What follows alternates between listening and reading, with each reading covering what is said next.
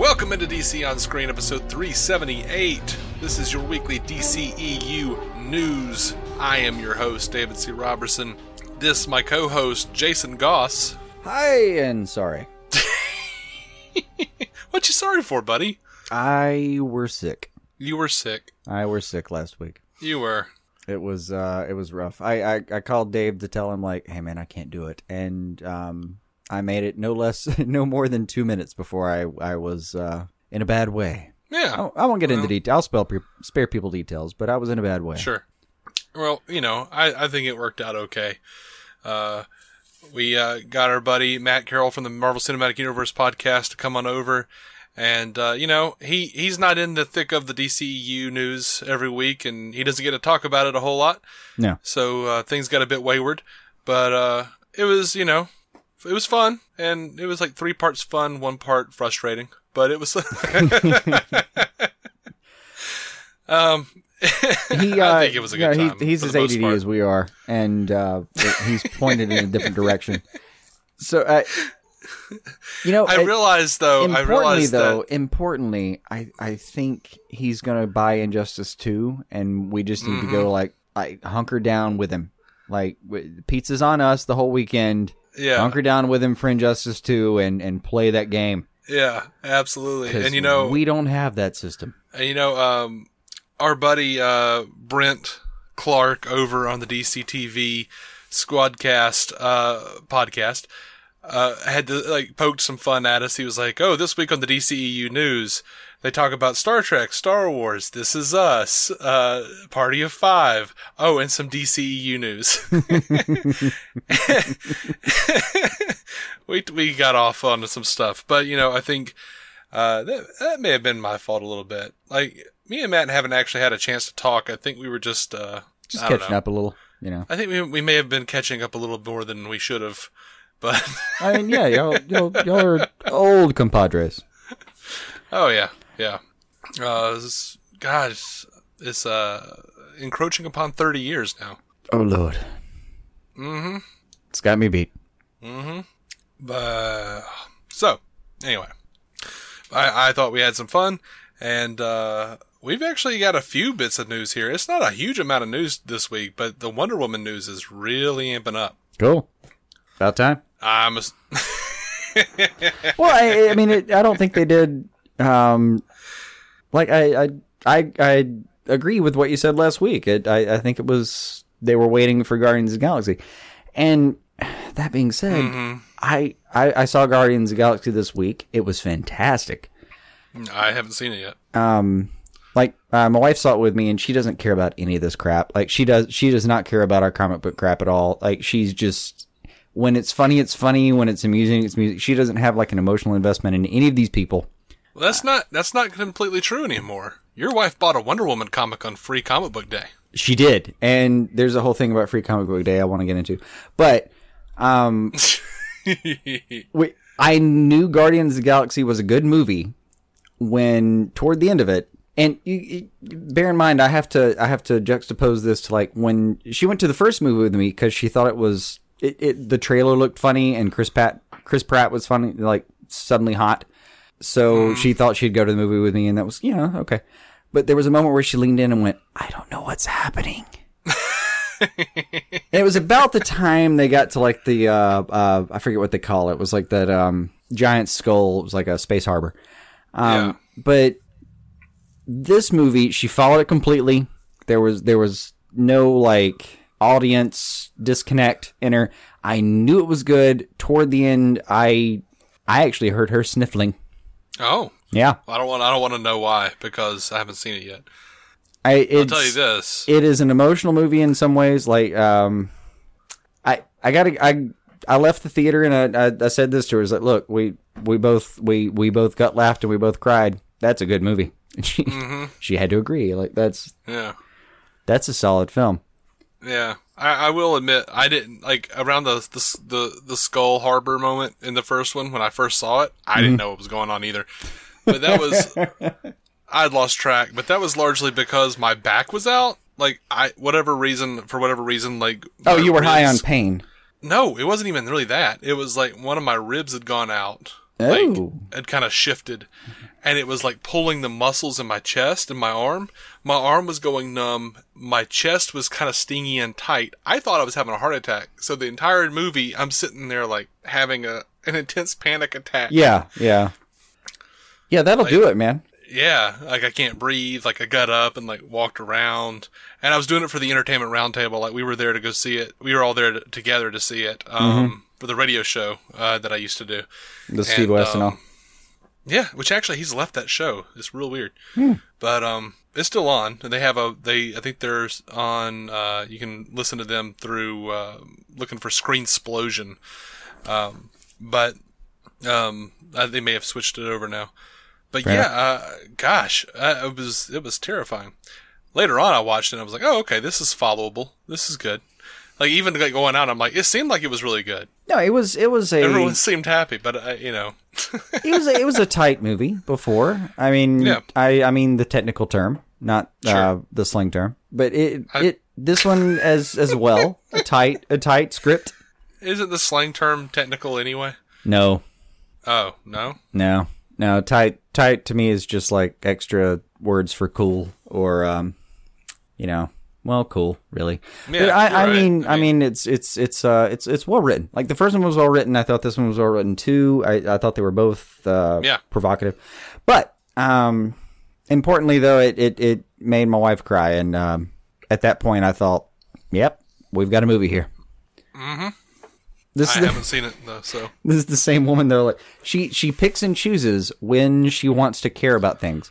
Like we have a redo honeymoon coming up because our first was terrible. She broke 2 bones and separated a muscle. So we have like the universe owes us a mulligan on our honeymoon, and we've got one coming up, and like we're gonna get back on like Tuesday. Basically, is a travel day for us.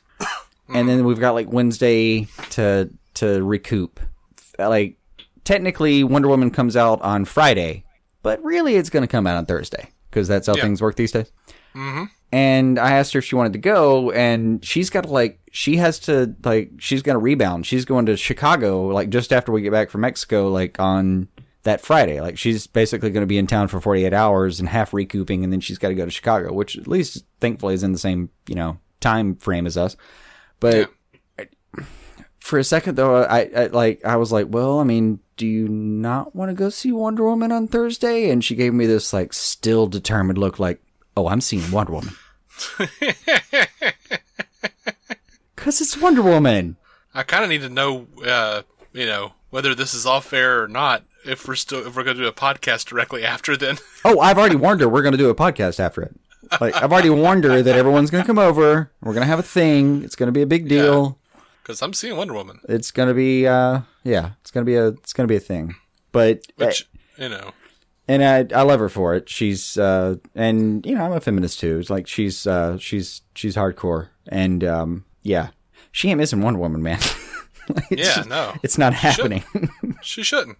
Also, and I know you're going to bring it up later because I know it's in our news, but man, have you seen that trailer? I mean, absolutely, it looks fantastic. That's actually the first thing I was going to jump into. Yeah, go for it. Hit it up. All right, so they released the final trailer for Wonder Woman at the MTV Movie and TV Awards show. That's where they dropped it. They put it in Guardians of the Galaxy 2.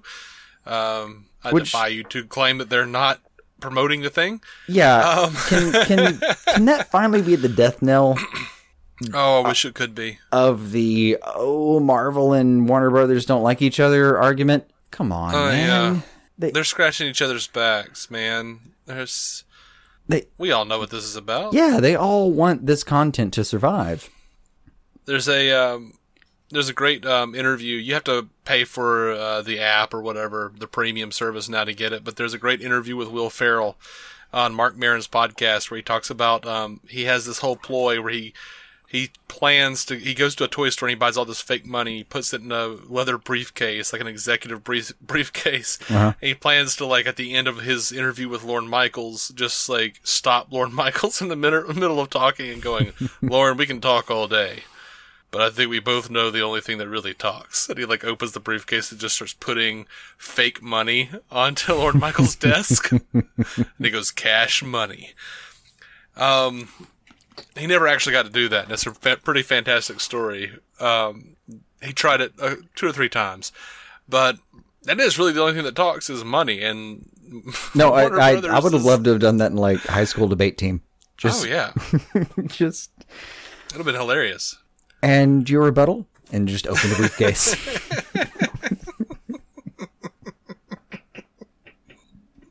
Just start throwing it at the 2 judges. Like, Jason, you get an A, but not for the right reasons. Yeah. I just want to point...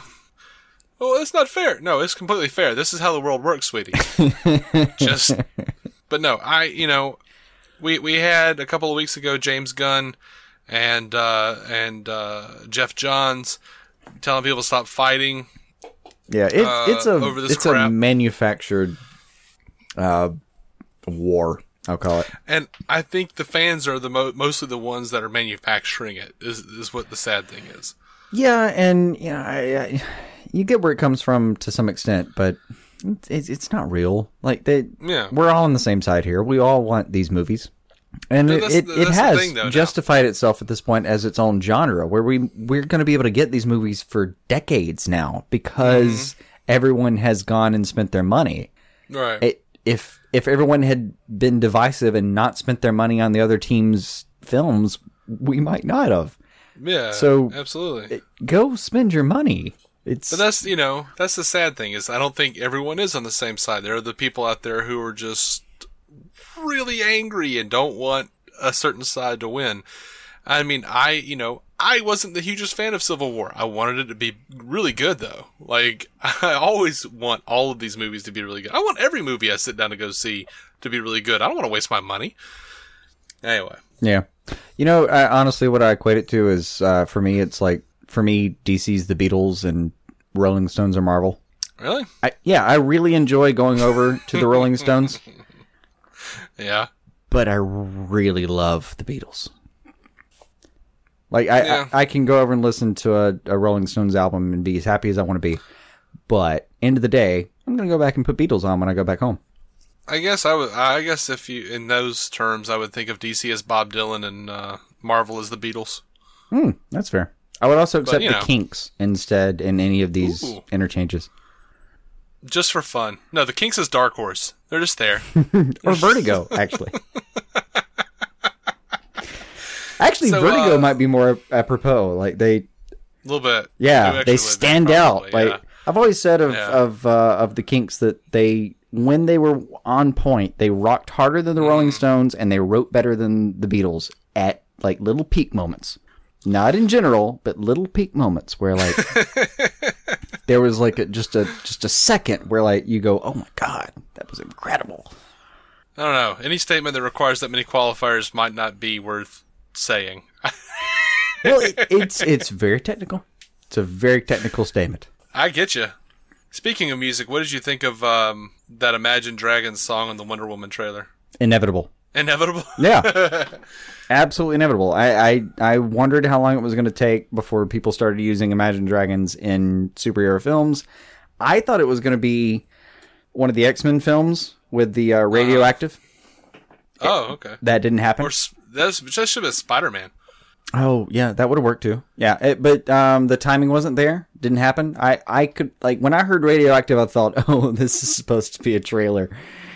And it just didn't pan out. But I heard this one, and Imagine Dragons is one of those like bands where like I hear them and think I wouldn't re-listen to you, but if you're on, I'm not turning you off. It's okay. I'm not scoffing. Yeah, actively. Like I'm not gonna like turn the radio off in spite of you. I'm just not. No. I'm not gonna like seek you out. I'm just gonna tap my foot and roll my eyes a little bit. Yeah, a little bit. I'm gonna hipster you. I'm gonna hipster you a little bit. Yeah. I'll enjoy it, ironically. Yeah. No, I like this Wonder Woman trailer. I thought the Imagine Dragons was kind of fun. It was fun. It's getting a lot of flack with the fan base. Why? People are annoyed because it's Imagine Dragons and it's a period piece. Pretty much, that's why. That's their explanation. I think they're just what. I think they're I don't know, man. They're digging for truffles. You know what I mean? I don't know what you want. Like, there aren't period pieces that can match that cinematography. Like Patty Jenkins so far has knocked it out of the park. This thing looks fantastic. It really does. I don't know if the story will hold up. I haven't seen it yet, but it looks great. They actually said Dr. Poison in the thing. Yeah, they solved that mystery for us just in case there was anything going around. It looks fantastic. I don't know what. It absolutely does. What do you want? Like 1400 Pennsylvania Avenue to play in the middle of this? What do you like? Bing Crosby's not going to cut it for this trailer. Yeah, I don't know. I could go with something. I have 4 different double vinyls of the Glenn Miller Band. None of that shit will work. I'm not sure that's true. Oh, Maybe I'm sure. might. I've listened to it. No. I've listened to all of it. Hey, not going to work. There's some old World War I era stuff that might be able to work. Negative. It wouldn't have the same effect. It would be more funny than cool. There is actually a chance if you did some like old like Sunhouse blues, there's a chance that might have. Like you put some Robert Johnson on this thing, it might have worked. Yeah. But I was still cool with Imagine Dragons. But anyway, yeah, I thought it was fine. I thought it was a fun trailer. There's a lot of action. Still no Ares. Still no Ares, and I'm proud of that. I'm so happy for them. I am. I feel like they learned their lesson. And it's also really cool because we get to see the shot of Steve Trevor with the lasso, like, proper. Yes. Which, well, I don't think it was on the previous trailers. I finally got those effects locked in. Yeah. And I think it looks like a phenomenal trailer. I don't know. And by the way, this is happening after Guardians of the Galaxy's been released. Oh, I guess I was right, huh? I mean, really, just, I watched this thing in the Guardians, in the theater. Like, the marketing has begun. Oh my gosh, that shot of her like screaming with that wall of flames behind her, was that not badass? Was that just not like everything? No, there are several moments in that trailer where you think, oh man, I want to see this right this now. Yeah. Oh my gosh. Right now and nothing less. Bring it to me. And I know you have it somewhere. They released the Wonder Woman alley fight scene. Have you seen this thing? Yeah, that little like sneak peek. Yeah, it's like the full alley scene. Yeah. Where he's like, stand back, and then she like stops the bullet, and he goes, well, maybe not. Yeah. And of course, she's just awesome, and like takes down all of these cats, except for that one dude that he punches in the face. I was pretty happy with all of that. Well, I mean, she just kind of left him for him. Chris Pine he is actually a funny guy. Like you see the nice shot of like there's somebody like passing him as they're falling down, and he thinks about punching him, but he's kind of like, he's already kind of falling. he's kind of taken care of. He's a really good actor. Like, if you don't believe me, I really do think he was the right choice for Steve Trevor. Like, especially with the tone of this film, I'm starting to think, I think they made the right call. Well, that's the thing about Chris Pine. He is the right choice for everything. Like, I'm not joking. I'm kind of I'm like a real fan of his. Starting to become a Chris Pine fan? Well, look at he has like over the course of the 3 Star Trek movies, he became more and more Shatner. He did, and did it well without parody. At no point has he been my problem with any of those Star Trek movies. He did not parody anything. Like, was there a point? And I know you had problems with the first one. Sure, not as much as the second one. I think the second one you had more problems with. From a storytelling perspective, yes, I felt like there were a lot of strange editing choices. There were some flaws there, and there was like the overall problem with the teleportation. That's like it's the whole thing to get into. And yeah, there was some problems. Yeah, but like the third, it was overall pretty good. I mean, like everything's got its flaws, but it was overall a pretty good film. But at any point, did you blame Chris Pine? No. He kind of did his job, right? Chris Pine, I saw him years ago in a movie called Smokin' Aces. If you've ever seen that movie, he is a weird criminal type. I have seen that movie. I don't remember him though. I just remember like he disappears so fully into that role you do not remember him. Like when he was cast as Kirk in 09 Star Trek, people were like, "Oh, he's in Smoking Aces," and I'm like, "Really? Where?" And I went back and watched it again. I was like, "Oh, that's him. What?" He's a solid actor. He could really pull off anything. He really could. That might be worth rewatching. Good. I remember Ryan Reynolds doing a good job as he normally does. Oh, sure. And I remember card tricks and thinking he actually learned those card tricks. Like, yeah, you remember the the three whatever they were, hillbilly brothers? Yeah, he was one of them. Chris Pine. That might be worth revisiting. And have you seen Horrible Bosses 2? No, I've seen none of the Horrible Bosses franchise. You should see both of them because they're both hilarious. But Charlie Day's involved. I'm up for it. And Jason Bateman and Jason Sudeikis. None of these are bad things. And Colin Farrell. Jamie Foxx is amazing, and Kevin Spacey. These are movies you should be watching. Yeah. The second movie convinced me that Chris Pine could play the Joker. All right. Well, I may have what I'm doing next weekend just for science purposes. Anyway. All right, we should do news. What else we got? We're veering. I hope everyone followed us. If you didn't, well, screw you. You're not listening anymore. Anyone else? Thanks for following us. So there's a new TV spot out. It shows a lot of the same footage, Wonder Woman footage. But it states Metropolis has Superman, Gotham has Batman, now the world has Wonder Woman. I enjoyed that. Cool concept. A lot of people are saying they're trying to tout her superiority. I don't think it's about that. I think it's about the theme song, the old theme song. The world is waiting for you. I think that's what they're referencing anyway. I mean, I just think it's more accurate. I mean, she's even based in, DC in the comics. She's more globally minded than the rest of the Trinity. Yeah. I mean, Batman will tell the Justice League to fuck off if he's got a Gotham mission he feels like is more important. Yeah, Gotham needs me. Yeah, and Superman will stop everything that's happening to go save Lois Lane. It is what it is. But there's also that moment where Superman's like, dude, Gotham is part of the world. The world isn't... All right.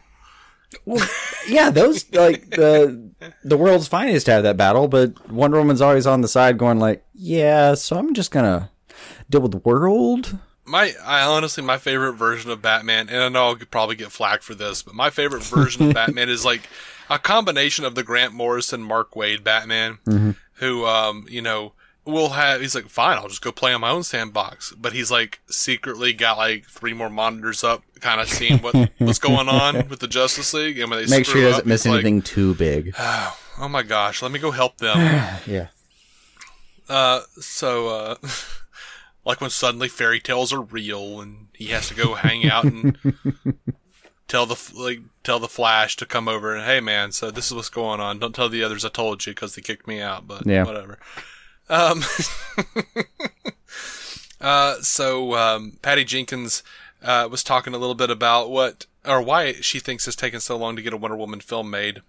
She said, the only thing I can think of is that the genre became synonymous with young men, and so I think there was a concern that they wouldn't be as interested in a female lead, and it's taken years for that to sort itself out. That's all it comes down to. For many years, I was asking the question you're all asking, why is no one making this movie? In America, look at Halloween. There are hundreds of people dressed as Wonder Woman every year. She's got a huge fan base, so why aren't we doing this? I think that's probably accurate. Hundreds. Not thousands. Definitely not millions. Hundreds. I personally think, though, that there was also a huge lack of knowledge on how best to present the character. It's only been, really recently that they've given, an answer beyond magic clay for her origin. And we know that they've been at least interested in cracking that code of how to make a Wonder Woman movie since 95, 96. Yeah. We covered all that in DC films that never happened. Yeah. They've been looking at it for a while. I would still, in the US alone, we've got 500 million people. I'd still bet there are, a couple thousand people dressed up as a Wonder Woman, minimally. Yeah. But look, I bet it's 4 digits. I don't think that is as simple as Patty is saying, because even Batman and Superman have been the target for change in comic books, because comic book movies in general I think have had a hard time being accepted in a way that would honor the source material that would please fans in the mainstream audiences. Yeah. And the genre has faced like a lot of it's had to metamorphose itself several times to adapt to what to the criticism, you know. And I think if there was a Wonder Woman before this, if there was a Wonder Woman movie before this one, I really seriously doubt it would have been one we wanted to see. Like I agree. It would have been kind of campy and stupid, honestly. Yeah, I mean, think Thor's appearance in '88's The Incredible Hulk Returns. Like, you don't want that. No, I think this might have been just the right time. Also, no one in the mainstream public really can name a Wonder Woman villain. Like, and the comics have been, I don't know, historically low sellers for, the majority, like, off and on, but, like, they've gone through, like, in the 60s, they had a whole thing like, what do we do? And they took away her, like, Amazonian armor and stuff. Yeah. Kind of, gave her bell bottoms and made her like a hip and happening chick. And then they changed her again in the 80s. She had, like, the 80s and 90s, she had, she looked like Rogue. She had the little, like, the little short leather jacket and stuff. Like, yeah. Man, they've been trying to figure Wonder Woman out for a minute. Like, she's huge as an icon and not a joke like Aquaman, but still, like, not as popular as you would hope. Like, it's been hard to get her right. But that has made sense. Like, the amount of women reading comics has always been traditionally lower, and I'm being conservative saying that, than guys reading comics. And that being said, she's been around for, a good 75 years now, where the idea of women has changed over those years. It's extraordinarily. I mean, it's an entirely different picture. If you ask me in 1939 what a woman is supposed to be and do, versus if you ask me right now what is a woman supposed to be and do, it's entirely different answers. Mm-hmm.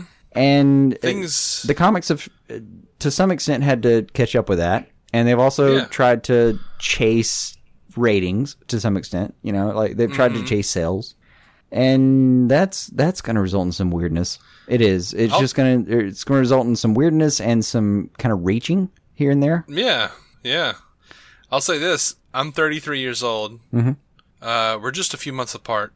Yeah. In my lifetime, I've been, attacked by women for reading Wonder Woman because they say, like, and by multiple women who say either the only reason I'm reading Wonder Woman is because I like big boobs and she's half naked, or because I'm gay.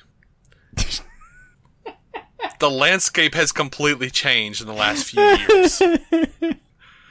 Like, I'm sure there's a small percentage for which both of those are true. Yeah, but I'm over here going, no, she's just awesome. Like, look, she snapped Maxwell Lord's neck, and they're like, no, there's something wrong with you. No, she's got an incredibly awesome storyline internally. She's intrinsically cool. It's fine. And like this is the fun part about humans is we always exist on a bell curve. So there's a percentage for which those idiots were actually telling the truth. But sure. Yeah, for the most part it's she has, like, at terms straggled, at terms at times it's been more of like a triumphant return, at times she's hung out in the background. I don't know, but I think this is a good time for her. Really do think it's a good time for her, and I really do think the movie's gonna do a lot for the character. Yeah, I mean, look, man, I'm excited for this. I mean, Linda Carter's complete series set is sitting next to my Batman and Robin with Adam West and Burt Ward, and that in turn is sitting next to my complete series of George Reeves Superman on my shelf over here. Mm-hmm. I love all this crap. I can't wait for Wonder Woman. I'm chomping at the bit to see this thing. Yeah, absolutely. I don't know that all the world's waiting for, but I certainly am. I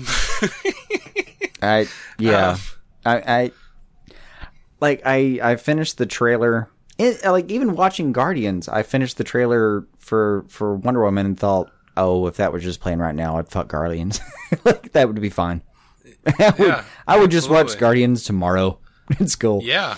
All right. Actually, I watched it at Sunday at about 3 o'clock. So I was like, cool, I can watch Guardians at 7. It's going to be on again. It's the biggest movie in America right now. I can watch it on the half hour. Just show me Wonder Woman. Yeah. Did you ever see you remember the Total Justice or JLA action figure line back in the 90s? No. Well, they made like a line of figures like in 97, I think. Mm-hmm. And they were like the first like comic book accurate figures that they've done in a really long time that were available in retail. And I bought all of those, and then they parlayed that into a JLA line that was after the Grant Morrison run. And they had like both like red and blue Electric Superman. And nice. They did a whole bunch of them, and I was super happy. They did like repaints of some of the Total Justice figures. And then they announced finally they were going to do Wonder Woman, like Red Tornado and Impulse and Superboy, I think. From a little half Young Justice League, and Wonder Woman was in there. Mm-hmm. And oh my gosh, like every week, like I didn't have a car or anything. Like I was a kid. I had I like begged and had like one of my parents take me up to the mall to go to KB Toys and see if they had them in yet. And I finally got them. It was a thing of beauty. Like I was like, they were like, and they didn't understand. They were like, "What do you mean Wonder Woman? Why do you want a Wonder Woman toy?" I'm like, "It's a Wonder Woman toy. What are you talking about? Why wouldn't I? I have all the others anyway." And I still have that. I found them. I got them. Nice. I don't envy my parents, man. I was a messed up kid. Yeah. Anyway, so I understand Patty the Jenkins. instinct there. Oh yeah, Patty Jenkins was talking to Glamour magazine about her interpretation of Wonder Woman. She said, "I based her on the original comics and Linda Carter's version. I followed the rules that I believe in. Wonder Woman does not hurt people for fun. She doesn't use violence unless she has to, and when she has to, she's incredibly adept. Everybody assumes she has to be a badass. Of course, she has to be a badass. It was my duty to say being a badass doesn't mean she's not loving, funny, warm, all those things. Wonder Woman stands for being good, loving, truthful. I have an 8-year-old boy, and he's like, 'Mommy, I need the new Wonder Woman doll.' Sound familiar? He's not embarrassed. It doesn't occur to him that you don't need Wonder Woman to come and kick ass for your storyline. Absolutely. Oh, yeah. Absolutely. So she was talking to Total Film about the change in attitude towards female superheroes. And she says, I think there's been a lag in catching up to where feminism has gone. It's taken a long time before a woman who can fight can actually be treated like a universal character. I think there has a lot of fear associated with Wonder Woman. People were like, how can a woman fight? How can a woman be sexy and be violent at the same time? I think, well, easily. I think it's finally time we can just stop talking about that aspect of it, and she can just be a universal character. Many other universal female protagonists are showing up on screen where they're the main character, not a woman main character. I'm all for that. I don't really care. I know. I know what she's saying though. Like normally, females are portrayed as like the, I don't know, like prom queen kind of archetype. Yeah. Or it's the violent archetype that's it takes all of the feminine qualities out of them to do that. And yeah, like Wonder Woman's going to be this, and I'm really excited to see it. She's going to be this kind of like mid ground where, yeah, like sexy and violent can be in the same person. It happens all the time in male characters, and we don't think twice about it. Yeah, and you know what? I'm a little offended because like males are often portrayed as like the bad guy males. Or like portray even the good guy males. If you go back far enough in film, they're just dicks. They're just awful, and that's just like it's like come on. Some of them are okay. They're okay. Yeah, it's like I don't know. It's like how like female bad guys are like at least sexy. They're like they're gonna like woo a guy with their usually charms. They make them like and Uma Thurman, like Poison Ivy kind of deal. Like there's the seduction aspect to it or something. I was actually thinking about ScarJo over in Lucy when she was like, "Oh, come over here," and then she like beats the crap out of the dude. Like you never see a guy do that in a movie. It's like it also. I gotta like, admit that trick sort of, is rarely employed. Yeah, there's probably an instance of it. I just can't remember it. And I kind of wish that like the movies that did have those women who were like, "Oh, come over here," like, can we at least have like one guy who doesn't fall for that crap? Like, there are smart men in the world. Well, normally, like in the world of writing, though, that's like that happens all the time. It's just it's a comedy trope. Like the girl tries to be seductive and can't get it done, and then the guy like brushes her off, and she kind of goes, like that. It's usually a comedy beat when that doesn't work. Yeah, and it's just it's weird all the way around. I find it somewhat offensive. I'm like, why do the guys always have to be dumb? So dumb. And if they're not, it's funny. Yeah. I gotta admit, though, it's because we're normally very dumb. I don't know. I was the guy that always resisted advances, so. Yeah, it's just... the average one of us don't resist advances very well. I swear most of my college career was laced with the phrase, that doesn't seem like a good idea. Followed by an angry female leaving my apartment.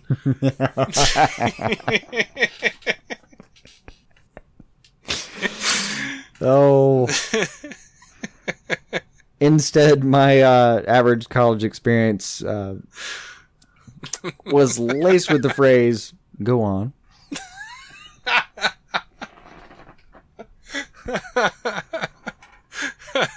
I'm listening.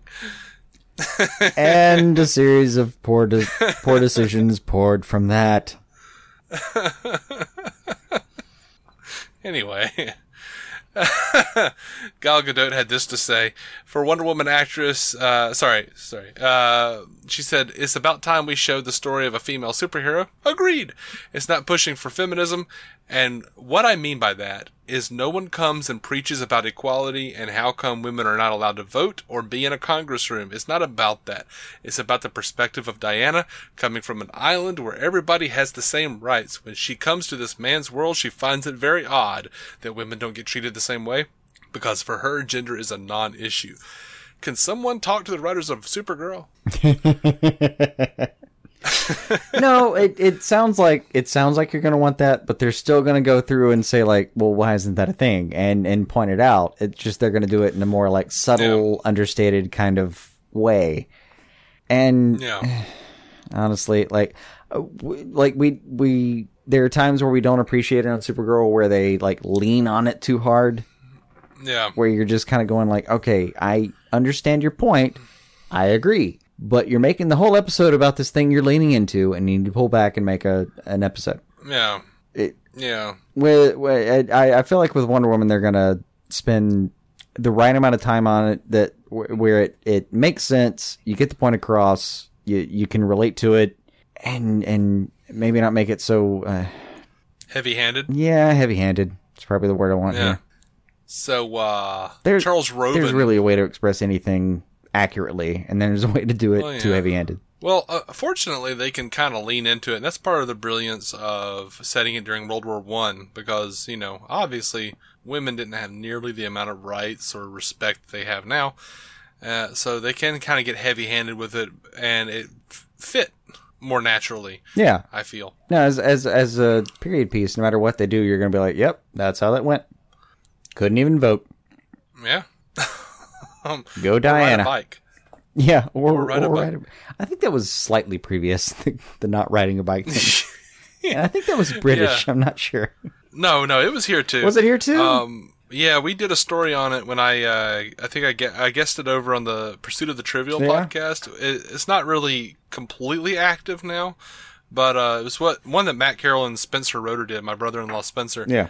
And it was a whole thing where like they had like doctors like saying that like riding a bicycle could cause hysteria in women. It was ridiculous. It could cause hysteria. Back when hysteria meant like wandering uterus, that was the technical term. It would make you insane for your uterus to wander.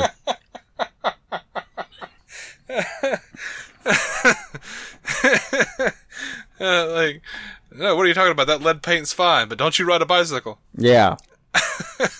Go ahead and rub that on your face. It's cool. It'll pell you up a little bit. You'll be more attractive. But don't get on the bicycle. it might make your uterus displace itself into your shoulder and therefore make you crazy. It's phenomenal. Like, I kind of wish I could, like, kind of pop back in time for just, like, a week and laugh at people being like, I'm going to drink this radioactive water. It's amazing. It's a health drink. That's awesome. Yeah. Don't be riding that bicycle, woman. That'll hurt you.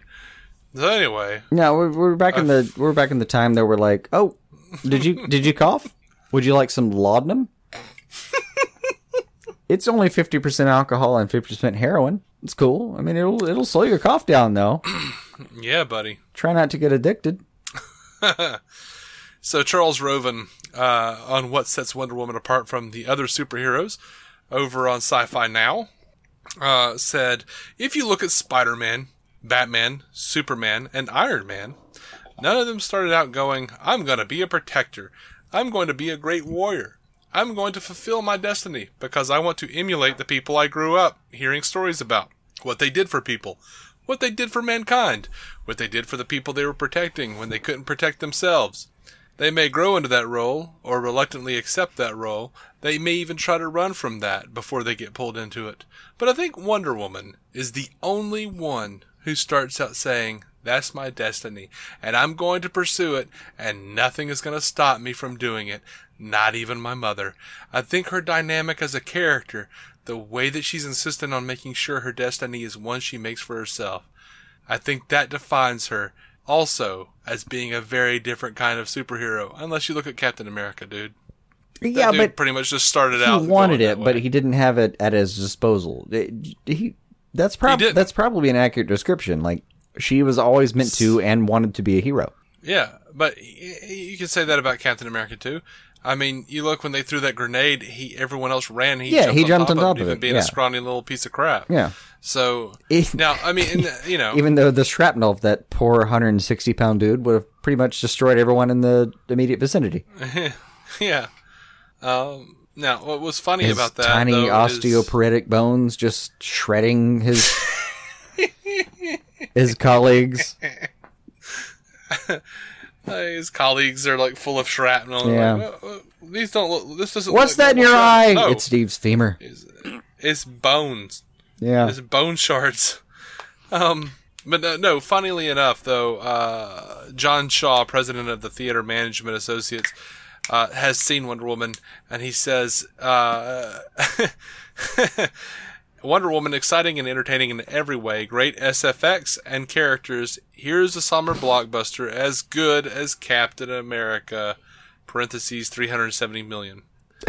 Nah, I think it'll make more than that. Yeah. I'm betting on 450. He also says, what summer film has a lot riding on its success? Wonder Woman. WB and DC Comics count on major success. Thus far, projections are strong. I don't like when they group in DC Comics. Like, DC Comics is a different company, and they'll be fine with or without it. Like, it's kind of a different company. If the movies fail, they've still got print. They're a different thing. Well, like, Warner Brothers owns both of them. I know. Like, Warner Brothers is Warner Brothers, and Warner Brothers owns DC Comics. If the movies fail, they're not going to go like, we're not printing any more comics. Screw you guys. Never. Never. Hey, man. Hey, look, we're talking about an age where, Marvel kind of shat all over Fantastic Four and discontinued their books because they didn't own them in the movies. I mean, that can happen. But we're still talking about all the IPs being in the right place. It's just not a possibility. It's just not. Like that. Yeah, if anything, they'll sit there and let them grow and not think about it. Look the other way. Hey, is that a squirrel? What is that, a falcon or a hawk? Until they finally get to the point where, like, 8-10 years from now, they're like, oh, no one's paying attention. Look, another Batman movie. Right. They'll always do that. We're never going to run out of Batman movies. It's never going to happen. Did you see this story about the guy in New York who shot a squirrel with a bow and arrow? No. He said he walked out into his front yard and there was a squirrel there and he went to shoo it away. And he claims the squirrel gave him a look. And he took it personal then. And he got his bow and arrow and shot the squirrel. So there's a schizoaffective with archery skills in New York somewhere. Yeah, he says the squirrel pulled the arrow out and ran away into a neighbor's yard or whatever. Oh, dear God. The revolution has begun. I hate it for the squirrel, man. I do. I felt bad for the squirrel. I do feel bad for the squirrel. I couldn't help but laugh about the dude. Just like, you nut. Like, he was arrested, thankfully. Like, what's wrong with you just shooting random animals because they gave you a look? Probably should be detained for a minute. Let's take a look at this guy. Yeah. You know how many people give me a look on a daily It wouldn't basis? even be like, hey, I was firing arrows in my backyard and one of them went askew and I shot a squirrel. It's like, the squirrel gave me a look. That squirrel. If you have to utter the phrase, that squirrel gave me a look, I think a series of PhDs and MDs should give you a look. Yeah. Throwing that out there. Well, they probably don't want to because you'll shoot them with an arrow. You should probably be restricted at the time. So, may I recommend a couple of benzos during the process? Yeah. Gal Gadot was talking to Variety for their piece on the 75th anniversary of Wonder Woman, and she recalled her first day in full costume on BVS, and that was her first fan encounter. This little girl, the niece of a crew member, handed her a drawing of Wonder Woman and said, with a note, and it said that she wished Gal Gadot luck, and she was Wonder Woman's #1 fan. And Gal Gadot says that she keeps that with her. That is cute. Isn't it? Yeah. That I would choke up if I was her. Yeah. And Deborah Snyder said when she first saw her in the costume, she said she rolled a tear. She said the girl and my daughter, who is now 5, will be able to have a female superhero as a role model. They'll have this strong character to look up to. So far, so good on that. She looks great. Yeah, she absolutely does. Now, with the New York Times, Gal Gadot was talking about the costume controversy that's happened. She says, or that's been happening, she says, I think as a feminist, you should be able to wear whatever you like. In any case, there is such a misunderstanding of the concept. Feminism is about equality and choice and freedom. And the writers, Patty and myself, all figured that the best way to show that is to show Diana as having no awareness of social roles. She has no gender boundaries. To her, everyone is equal. We have seen so many male-driven stories, so the more strong female narratives we have, the better. I'm sure the movie will inspire girls, but you can't empower women without empowering men too. I hope Wonder Woman will be an icon for them too. Absolutely awesome. Yes. Do that. All of that. There's a Wonder Woman controversy brewing. It's already brewed. Apparently they made some deal with the ThinkThin diet company. Sort of it's a diet company. I don't know what you call it. They offer, low calorie crap. And people are pissed off. Like, this is not the Wonder Woman marketing we were hoping for. Because, Wonder Woman is supposed to be this feminist icon, and you're telling, Wonder Woman fans to think thin. And I get the concept of marketing to women with a line of products marketed primarily to women might be a good thing to people looking to make money. The thought that they would identify with Wonder Woman and consciously or subconsciously want to be like her and think, oh, I can be like Wonder Woman if I eat this crap. I understand that. If I eat this cardboard installed with protein bits... Right. I can be Wonder Woman-y. But here's the thing, there are very, gender-specific dieting, products. Mm-hmm. This is obviously very, geared toward women. The ones toward men, never say, anything about being thin. It's always about gaining muscle.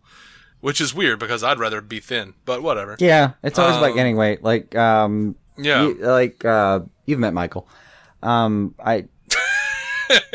Yes, I have met I've met Michael. I got a friend, Michael. Great musician. Future Elevators. Go check him out. It's fantastic music. But yeah, his previous band had a song on the Newsroom. Oh no, yeah, they did that, and this band actually has a song on Shameless. Nice. Yeah, and fantastic music. He's always been a great musician. But I used to get so he's one of those he's my brother, man. I've known him for some 16 or 17 years now, and over half my life. And I used to get annoyed with him every now and then because he's one of those people that regularly weighs like 0.02% over his like, that's his body fat, is about 4 ounces. Yeah. And then every now and then he'd look at himself and we'd be talking or something in high school or whatever it was. And he'd be like, I've got to put on some weight. And I'm like, you need to go fuck yourself. Yeah. You want to borrow some? I can Michael, at any make given like point, a tube situation. Can siphon it. At any given point, I've felt that I could probably floss with Michael if I had to. Yeah. He he's my example though of like somebody that's always been perpetually in shape, but that example of like someone who like I'm perpetually just a little bit out of shape. Like at my skinniest, I still have love handles and like a little bit of stomach. Yeah. That's my skinniest. That's the most I can possibly do is I've still got like a little bit of pooch and a little bit of pooch, and you have to find that cute or we're not going to work. It's not going to be a 6-pack. Never going to happen. When I first met Jason, I saw him change his shirt. Yeah. And like I saw him from the front and I could see his spine because he was that thin, but he still had love handles. Still had love handles. Still had that little bit at the bottom. But no, I think that I think they probably thought this would be a good cross promotion because they're trying to like alert women to the fact that, hey, you have a superhero, come check her out. I think that's what it's about. I mean, I think that's all it's I understand the marketing as far as like them trying to get it in, but I do agree that it's not. It's tone deaf. It is tone deaf. It's completely tone deaf. It's pretty tone deaf. But you get $5 off if you buy the ThinkThin food, and you get $5 off of the Wonder Woman ticket, which might, be a really good thing. I don't know. That's fine. Also, if you boycott it, you get to keep your soul. That's good. I think if you don't boycott it, you get to keep your soul. I honestly don't put a lot of stock into this crap. I really don't. Like, you can be angry that companies who are out to make money are like, I'm sorry. Are trying to make money, and they like looked at research and data, and they said, okay, yes, we're gonna go with ThinkThin because they have the most blah blah blah, and they're going to give us the most blah blah blah for the blah blah blah, and all these women who are looking to get thin and are looking for a hero to look up to pay a certain amount of money and go, I get to go see Wonder Woman too, and that's $5 off, and that's a thing, and oh hey, I was gonna go watch that movie anyway, I might as well try this new product. Sure. It makes absolute sense. Like if you want to take offense to it though, and like not spend your money and protest that way, great. But sure. At the same time, like Gal Gadot has her image on this product now, and don't blame her. Don't blame her. It's not her fault. She doesn't have control over that at all. It's Wonder Woman. Like, and it's WB. They slapped her on that. She did not get to go, no. She didn't get to approve it. It's not her fault. And I would be remiss not to mention, it is tone deaf specifically, even if, you don't buy into the whole, like, body shaming argument and all of that, which I partially do. Because how could you not? Yeah. I'm a fat guy who's been body shamed my entire life. How could I not? I understand. But, yeah, me too. But, at the same time, I once had someone like relentlessly make fun of me for 3 days because he saw a new pair of jeans and like laid on my bed. He came over to say hi real quick. We were pseudo friends, and it said Husky on the back. Yeah. I was in the Husky section. So like for 3 days until he forgot, and then he still brought it up as a recurring joke. Mm-hmm. I was Husky. Yeah. Yeah. Oh no, see, I had the thing from, I had the thing from childhood where it's like, I'm like, I'm fat. And then it'd be like, you're not fat, you're big boned. Or you're not fat, you're husky. I'm like, what does husky mean? Husky means you're fat. That's a nice way of saying fat. I'm a fat guy. Yeah, according to this guy, husky meant fat fuck. That was what I gathered. Look, and the rest of the people I hung out with apparently agreed with him. So, we came to terms on that, meaning I had to wear those anyway and moved on. It's weird. Because they were the right size. Yeah. That's what you gotta do. Yeah. But yeah, I mean, when I was, look, there's a reason you become a comedy nerd. I'm a comedy nerd. You have to find a way to get over your issues. That's how I came into it. Like, and I don't know. I became pretty calloused to it all, but it helped a lot. Yeah, you got to learn to not take yourself so seriously. I understand if you don't, if you can't get to that point and you feel really bad. It still stings a bit. I'm not in shape like I want to be. But I don't think there's. I think it is this whole thing is tone deaf because of the all of the crap about Wonder Woman, about Gal Gadot being too thin. All of the body issue crap that people were freaking out about her boobs aren't big enough, she's not big enough, she's not muscly enough, she's too thin. To have her like work off and get jacked to play this role, and then be like put her in like like pair her image in this movie with a company whose name is ThinkThin.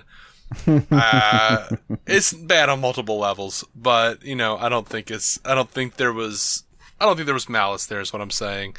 No, it was not worth the time that's really being thrown into it. Now, the focus on body in this movie has been weird so far, and it was always going to be, because it's like the first major iteration.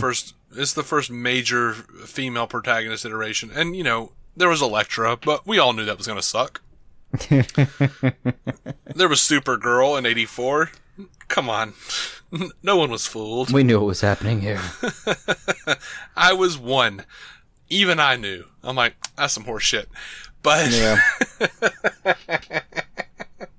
I was one in a crib going, Helen Slater can't act. It's not going to happen. I'm kidding. But don't believe that. Anyway, moving on. Cool news. Wonder Woman is opening June 2nd in India. So the same day in India, they're hitting it all across the board, man. Oh, yeah. The first weekend sales are going to be huge. Huge. Hitting Bollywood up with everything else. Yeah, they're going to be huge. Yeah, man. I'm so excited for Wonder Woman, though. Like, it looks phenomenal. And I really have this movie making $450 million. You think? I think so. I don't know. I smell death in the wind. Nah. Not like enough death to like seriously cause like problems with the DCEU, but I feel like. But you're not thinking as low as like 250, right? Like domestic after all said and done. All right, domestic alone, 275. Domestic alone after all is said and done, movies out of the theaters. I'm thinking about 350 at most. But I think 350 might be a little exaggerated, but 275 for me seems accurate. Like I said, at most. I wouldn't be surprised if it got to 450 though. At least 4. I don't know. I don't know. There's a lot of anticipation for this thing, but did you see a critic? I don't remember his name because I didn't write it down. I didn't have active plans to talk about it, but whatever. There's a critic out there that go for it, man. Yeah, there was a critic out there that actively admitted that Marvel doesn't pay them, but they do ply them with liquor. Like, well, that could be a good or a bad thing, though. And DC doesn't. So, like, they basically, like, Marvel's giving critics perks, and DC doesn't. Like, Warner Brothers doesn't. All right, so the reviewers are alcoholics. The reviewers, well, I mean, how could they not be? What is a reviewer but a failed movie creator? Like, what is a failed director or writer? And I say that doing a DC on Screen podcast reviewing television shows and movies. Yeah, I get that. I stand by my statement. Go look at our YouTube videos. But yeah. No, but still, it seems like an overgeneralization. I don't know. This guy just said that, like, he just stated that that's true. Like, Marvel gives them, like, freebies and liquor and stuff, and WB doesn't. Which has caused a big, like, wait, what? I knew it in the fandom. But Wonder Woman's getting a lot of good press. Still. I've heard a lot of good vibes so far. Even, like, the crappy things, the things that I've seen leading up to the release of Batman v Superman, of Suicide Squad, gosh, there were certain things coming out at this point that were like, it's not so good. Things are coming out about it, and all of that last minute shit talk. Yeah, and even the stuff on Wonder Woman has been like actively like minimal. Like, it's clear that they're like pulling everything they can together, and like even so far as to like bashing Justice League, like, here's why Wonder Woman's gonna be amazing and will save the DCU even if Justice League sucks. And but like the stuff that they are actually, the stuff they're actually hitting about Wonder Woman though is like stupid crap. Like, oh well, in the news trailer they finally fixed her armpit. I'm like, shut up. That was so stupid. The biggest, weirdest non-issue I've run across in a while. Yeah, it's. I don't know. Like, and people are like, Imagine Dragons. What? I'm like, that can't be good. Why? Shut up. You're not a person. You're a clickbait factory. That band sells out theaters of thousands. I'm sorry. I mean, like, what did you want here? I mean, I'm sorry. And I'm open for better suggestions. I'm not saying that I'm a Imagine Dragons fan. I just. You can't shit on them just for being there. Yeah. I'm sorry. There's a really popular thing that makes millions of dollars. Of course they're going to cross-promote, you dip. Like, I'm sorry it angers you because you're sad. When you get to the point when where you're like top 4 in one of the like festivals, one of the big festivals where it's 3 days and you're like top 4 or 5 bands. If you show up in a trailer, I gotta give you props. I'm sorry. It's just, that's how, that's the math of it. And Imagine Dragons is not my preferred band. Like, I don't listen to Imagine Dragons at all. But you know what? If they did a Wonder Woman trailer with Tom Petty, or Bob Dylan, or, Wilco or something, I'd be like, why? Wouldn't make sense. That doesn't make any sense. Wouldn't make sense. I don't need Wonder Woman saying, you don't know how it feels to be me. No. Let's roll another joint. Let's not. No. The only like for me, it's always the Beatles, and the only. Well, then you struck out with the Justice League trailer. That last Justice League trailer was the bomb, dude. No, screw that. It was a good cover. It was. I stand by that cover. But if they had done Helter Skelter for the Wonder Woman trailer, I might have stood by that. No, maybe, why don't we do it in the road? That would just be inappropriate on so many levels. No, that one doesn't make sense at all. I kind of want to see it now, just for the hell of it. No. Oh, man. Although, like, do the reverse. Like, what if you did the Wonder Woman trailer with, like, all you need is love. No, man. There's been so much clickbait about how like Wonder Woman is actually going to have color and stuff, and how it's going to be bright and happy. They should have done "Here Comes the Sun." Here comes the sun, doo doo doo doo. Here comes the sun, and I say, "Yeah, man, that's what they should have done." That would have been disconcerting. You need us on your marketing team. WB. We'll quit this podcast. Hire us for your marketers. No. We'll do it. You know what? Like, the scissor reel for Supergirl should feature Supergirl and Tyler Hoechlin's going to arrive for the last couple episodes. Yeah, like Supergirl and Superman. It would be fun to do this weird contrast episode where like, you see all this violence and you just hear "Here Comes the Sun." I would dig that. Yeah, man. Seems like a lot of money though to spend on a TV show promo. I know. They should do one more Justice League trailer. Depends on who owns it these days. I actually can't remember. Yeah, They should seriously do one more Justice League trailer with Henry Cavill coming back as Superman in the trailer, and do the "Here Comes the Sun." Mm-hmm. Oh, that would Anyway. be solid. Right? Ah. Over to Justice League. Cinematographer Fabian Wagner revealed one of his favorite shots. It's that awesome shot of Batman on the gargoyle and like the skeleton gargoyle thing. Uh-huh. And the worm's eye view. He says, no doubt the most fun day I ever had shooting and one of my favorite shots.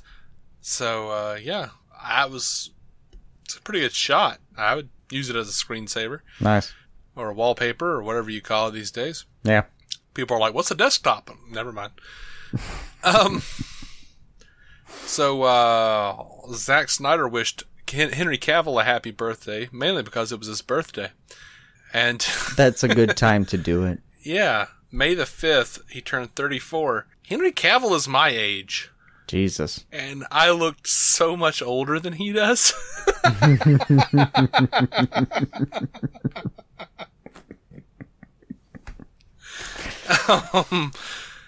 So Henry Cavill went onto social media and thanked everybody, the people who wished him a happy birthday. And he wished them a happy birthday, the people who were born May the 5th as well.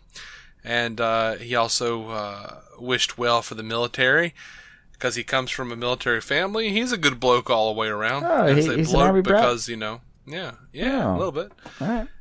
A little bit. Now, recently, Junkie XL was talking about scoring Justice League. He says it's a massive undertaking, and I can't say anything about Justice League specifically, but I'll tell you this, and this was exactly the same experience that Hans and I had when we did work together on Man of Steel and Batman v Superman.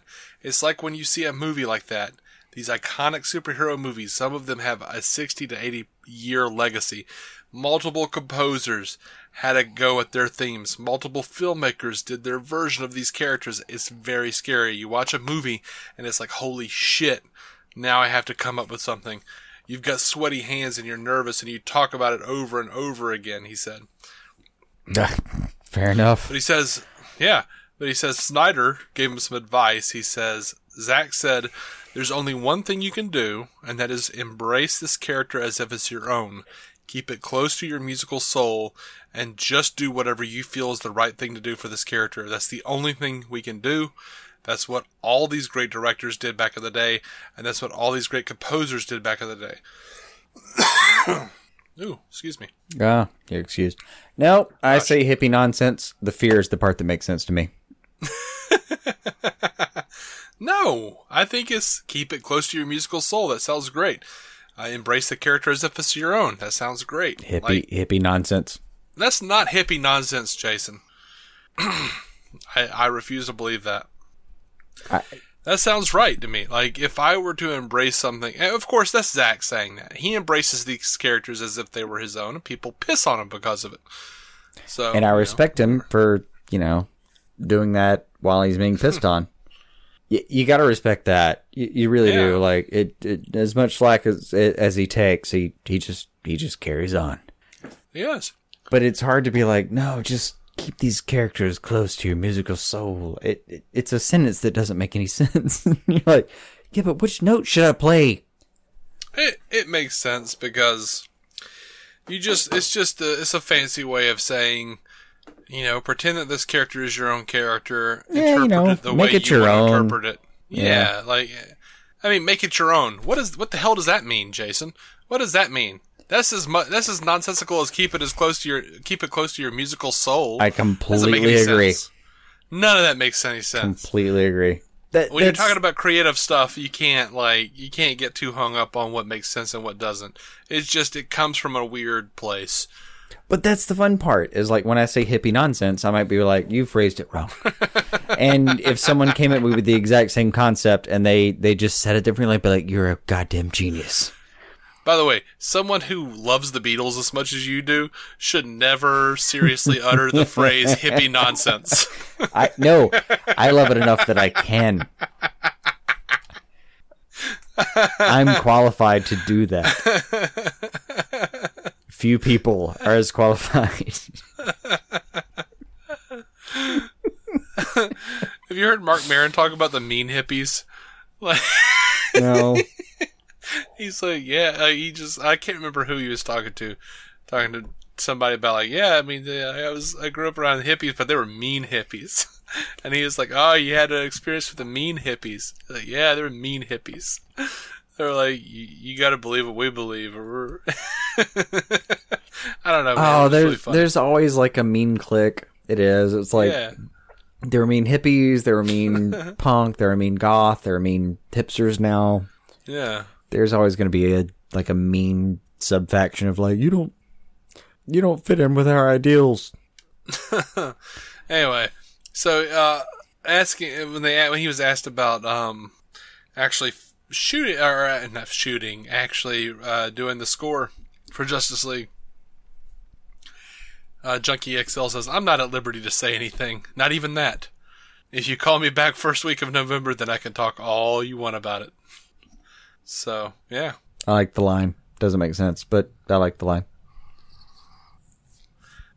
I feel like he could describe the music without doing any spoilers, but yeah, I like I like where his head's at, though. I do. Yeah, I don't know. Maybe he can't. So, Doug Liman was talking to Collider's Christina Radish about his new film, The Wall, and she asked if he was still working on Justice League Dark. And because we haven't heard anything about Justice League Dark in a while. Mm-hmm. And he says, yeah, I have a really amazing take on it. Well, that's really... Okay. Gosh, dude, that's not egotistical. He says, I have a really amazing take on it. It's an amazing property as it is. You could just do a take on it and not have to apply that adjective. He says he has an amazing take on it that is in keeping with my approach to superheroes. Jason Bourne is a superhero of sorts. Aaron Taylor Johnson and John Cena in The Wall are superheroes. They're very grounded, but the amount of training and stuff that soldiers bring to the field, they're like Iron Man. If they open up another pouch, they've got another thing. It's amazing how resourceful they are and how much stuff they bring into the field. They're like superheroes. So I'm really excited with Justice League Dark. Note that he's saying Justice League Dark, not Dark Universe. Mm-hmm. To actually look at what it's like if I actually tackle a real superhero, but it's not going to look that different from my other superheroes. He also says I have to have a passionate connection to my films, which I do with Justice League Dark. Again, Justice League Dark. Mm-hmm. I have a way into the story that's personal, the way I have a connection to The Wall.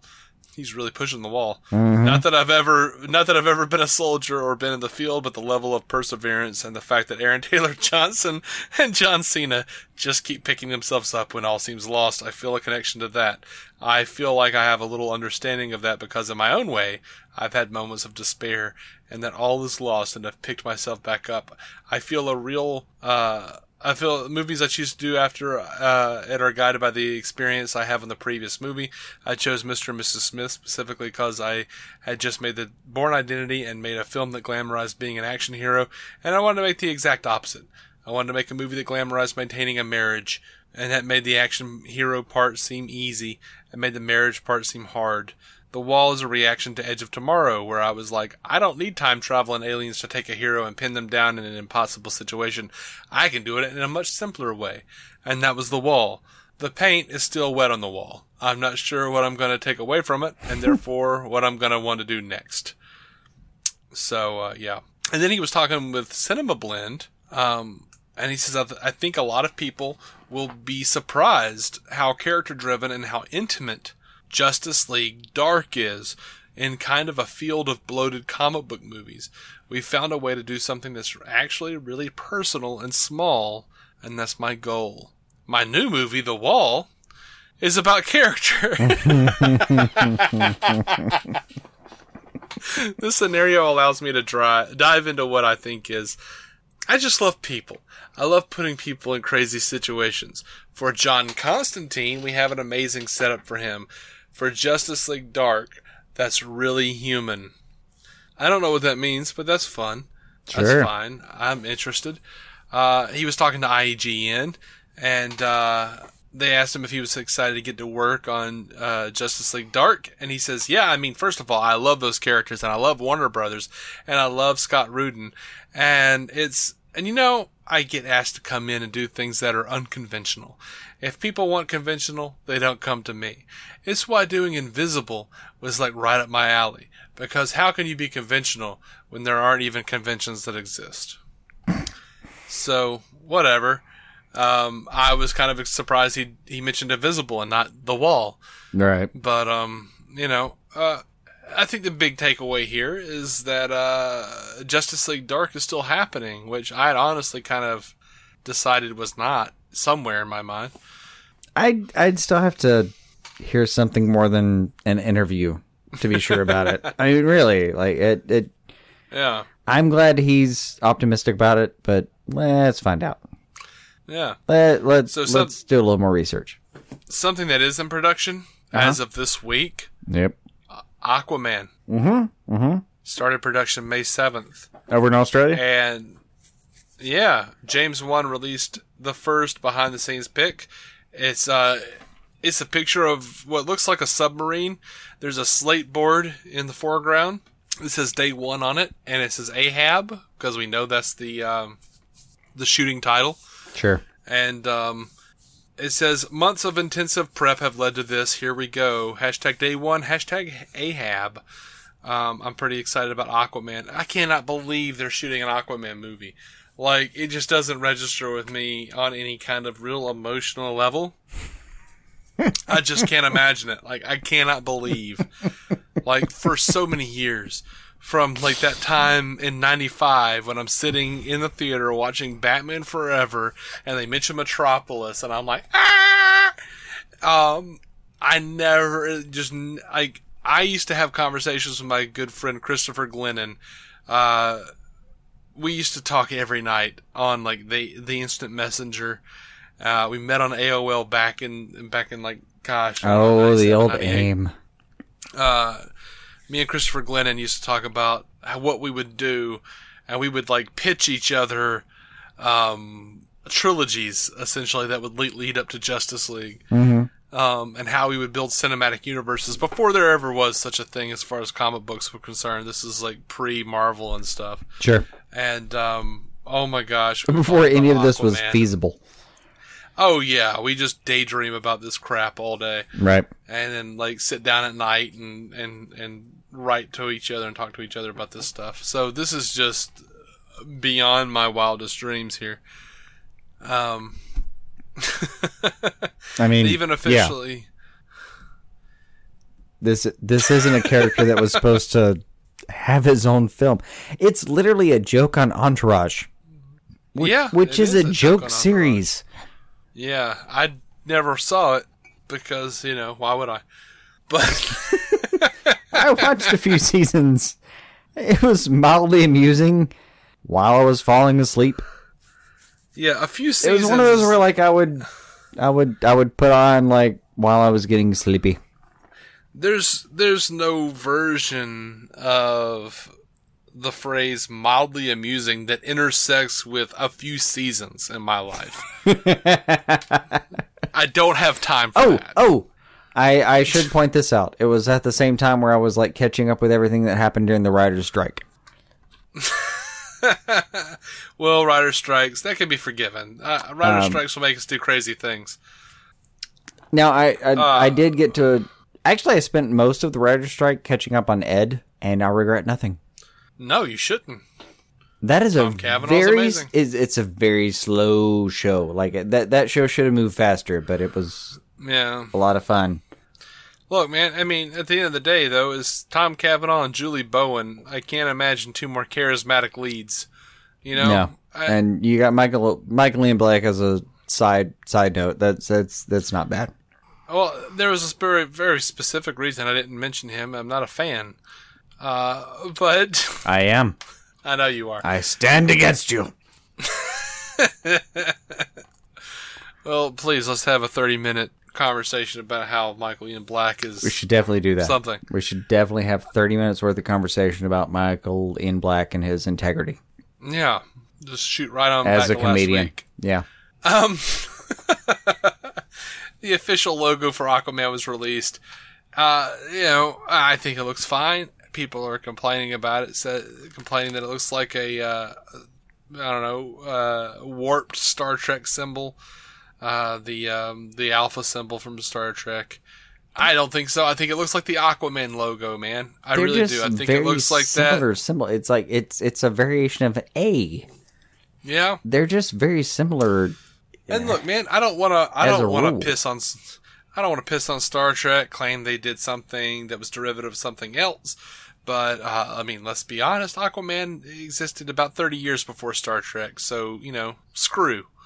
Sure, but, like, think about fonts. Think about fonts as an example here. Like, you only have to change something very slightly to have it named another font. I mean... Yeah. These things are very subtle. Like... Yeah, there are only so many things you can do, period. And this looks like the Aquaman logo. It looks like what's been on his belt since day one. Yeah, as that goes, like, visually, he's fine. Yeah. I'm not crying copyright infringement here. He's fine. No. See, people have too many references now. Oh, it looks like a blah, blah, blah. No, shut up. It doesn't. It looks like the thing that it was.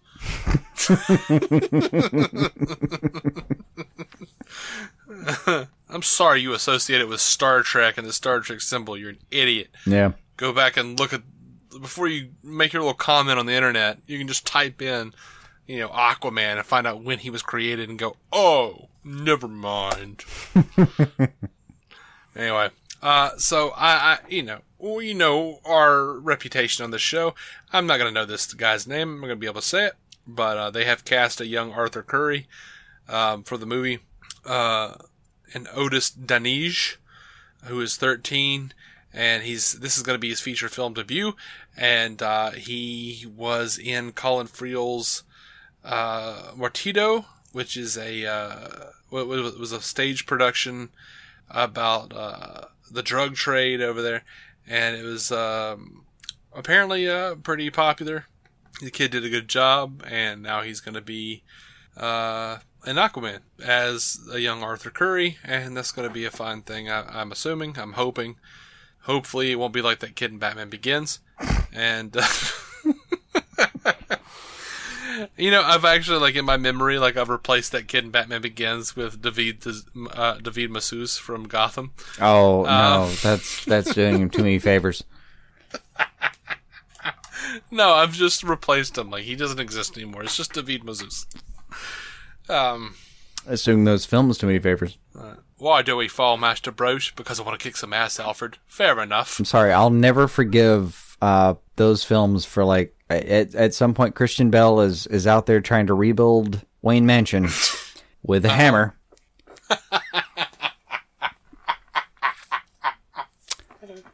Ham and hammer. Wayward billionaire. A wayward billionaire. Doesn't have a set of nails. Doesn't have a, doesn't have a set of nails, like, divided by pennies either. Just nothing. Just looks like he's gonna wander upon a wayward. He's just gonna wander upon a wayward 2x4 and just hit it. Yeah.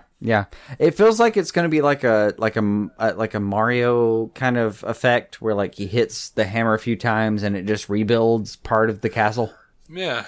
I can't stop unseeing that. Yeah, what you have to do is, like, pull a Star Trek Generations with the crashed Enterprise. Yeah. Instead of having him with a hammer, because a hammer's not going to do anything right now. You have him, like, moving stuff and pulling stuff out. Mm-hmm. Like, oh, these are family heirlooms. You have him, like, actively picking up things that burned and fell, and, like, salvaging things. That's what you do in that scene. Just a little filmmaking tip for Christopher Nolan. You just grab, like, half a burned teddy bear and walk out with that, right, and call it a day. No, nothing like that. Or a photo album. He just stands in the cinders of what once was a parlor and hammers things with what appears to be a 15-pound hammer. Yeah. I mean, look, man, I'm not a filmmaker. I just, I promise those films aren't... While wearing about promised $350 worth of shirt and pant. I just promise that Dark Knight trilogy is not as good as you think it is. Anyway. Moving on. Apparently, according to Humberto Gonzalez, who is, a lot of the time right, he says that Ben Affleck, Batman, I just got word that he just started training again for the role. You know how there was talk that he was going to leave and he might leave the role? Nah, bro. He's working out. He's getting back in shape. Absolutely. After rehab, I suppose. Now, this next piece of news, after rehab. Well, you have to bring up rehab. I'm trying to have a positive show here. That is positive. He had a problem, he faced it, he dealt with it, and now he's positive, getting back in shape. Like I'm proud for him. Yeah, me too. You can do it, Ben. I love you, buddy. Absolutely not a knock. Since Chasing Amy, I loved him. Have a problem, deal with it, face it, knock it out. Great job, Ben. Anyway, this next piece of news, though, I really hope happens. Michael Giacchino wants to compose Batman. Where is he from? He says, if I had the opportunity, it depends on who's making it and who's involved, but I would love to. I love Batman. Now, if you happen to not know who that is, or, if you're thinking like, well, he says it depends on who's making it. Well, who's making it is his buddy Matt Reeves, who he worked on War for the Planet of the Apes with. If you want to know what else he's done, if you just don't know who this cat is, Michael Giacchino has 125 composer credits to his name. You may have heard of a few of these. Zootopia, Rogue One, Doctor Strange, Star Trek Beyond, Star Trek Into Darkness, Star Trek, Jurassic World, Inside Out, Tomorrowland, the TV series Fringe, Lost, Alias, Alcatraz, the movie Mission Impossible Ghost Protocol, Mission Impossible 3, Speed Racer, 50-50, Super 8, Cars 2, Up, Land of the Lost, Ratatouille, The Incredibles, the video game Call of Duty, the video game Medal of Honor Frontline. This is just a selection, guys. Jesus. Forthcoming All right, so just every movie he had time to make. Forthcoming projects. Like if Incredibles he wasn't 2, already assigned Jurassic World 2. A project. If he literally had time in his day, apparently he just did the next thing. Yeah, he's doing War for the Planet of the Apes with Michael Reeves. Or Matt Reeves, sorry, not Michael. Matthew Reeves. He's also doing Spider-Man Homecoming. And he still wants to do Batman. He loves Batman. He wants to do Batman. I love Michael Giacchino. I listen to his Star Trek stuff on repeat. He's a return to form. He's like in the John Williams camp, but he also has what makes Hans Zimmer great. He's got the theme, he's got the march, but he's also got like the ethereal type of sound that I really love, that made Lost and Fringe really fun. Even when I heard like the We're Going on a Mission march that he did for Lost and Fringe, I still loved him. Like, I have soundtracks by this guy. He's phenomenal. He's just so good. And I would love if he did Batman. Absolutely. Hands down. Yes, please. Let's make this happen. Nice. Now, a piece of news I'm not happy about. Apparently Josh Gad might be the Penguin for the Batman movie. He posted a picture of the Penguin with no caption, no context. Some fans kind of freaked out a bit because he's a fat dude, if I can say that. That's what he's made his career on, being like, he's been in a lot of comedies as like usually like the witless, overweight guy. I don't like Josh Gad. He was in that White House comedy with Jenna Elfman. Yeah. Linking to, I guess, Batman composers. So he was in that movie. Do you remember that movie? That TV show, that stupid show where he's like the son of the president and he's just awful. Yeah, vaguely. I do. He's in the new Beauty and the Beast, and he's kind of making a wave right now in Hollywood. And he put up a picture of the Penguin, and then it turns out that like a bunch of people followed him, like high-ranking muckety-mucks like John Berg and Jeff Johns on Twitter. They followed him, which you know what that means. So he might be the Penguin.